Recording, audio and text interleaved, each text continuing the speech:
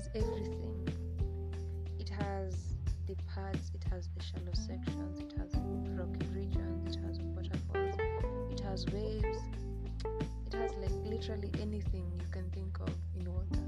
All those animals, the good ones, the dangerous ones, and everything. That is what life looks like. Like, in my view, that's what I think life looks like.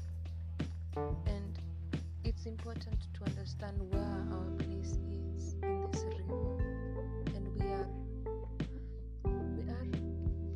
rowers, let me say. We are fellow people rowing on this river of life.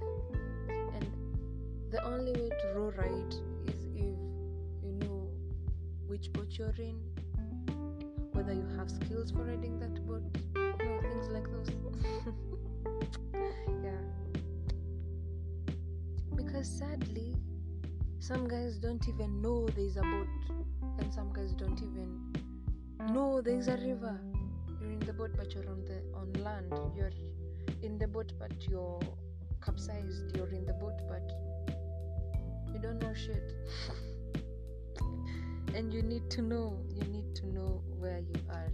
And the only way to know where you are is if you find your center.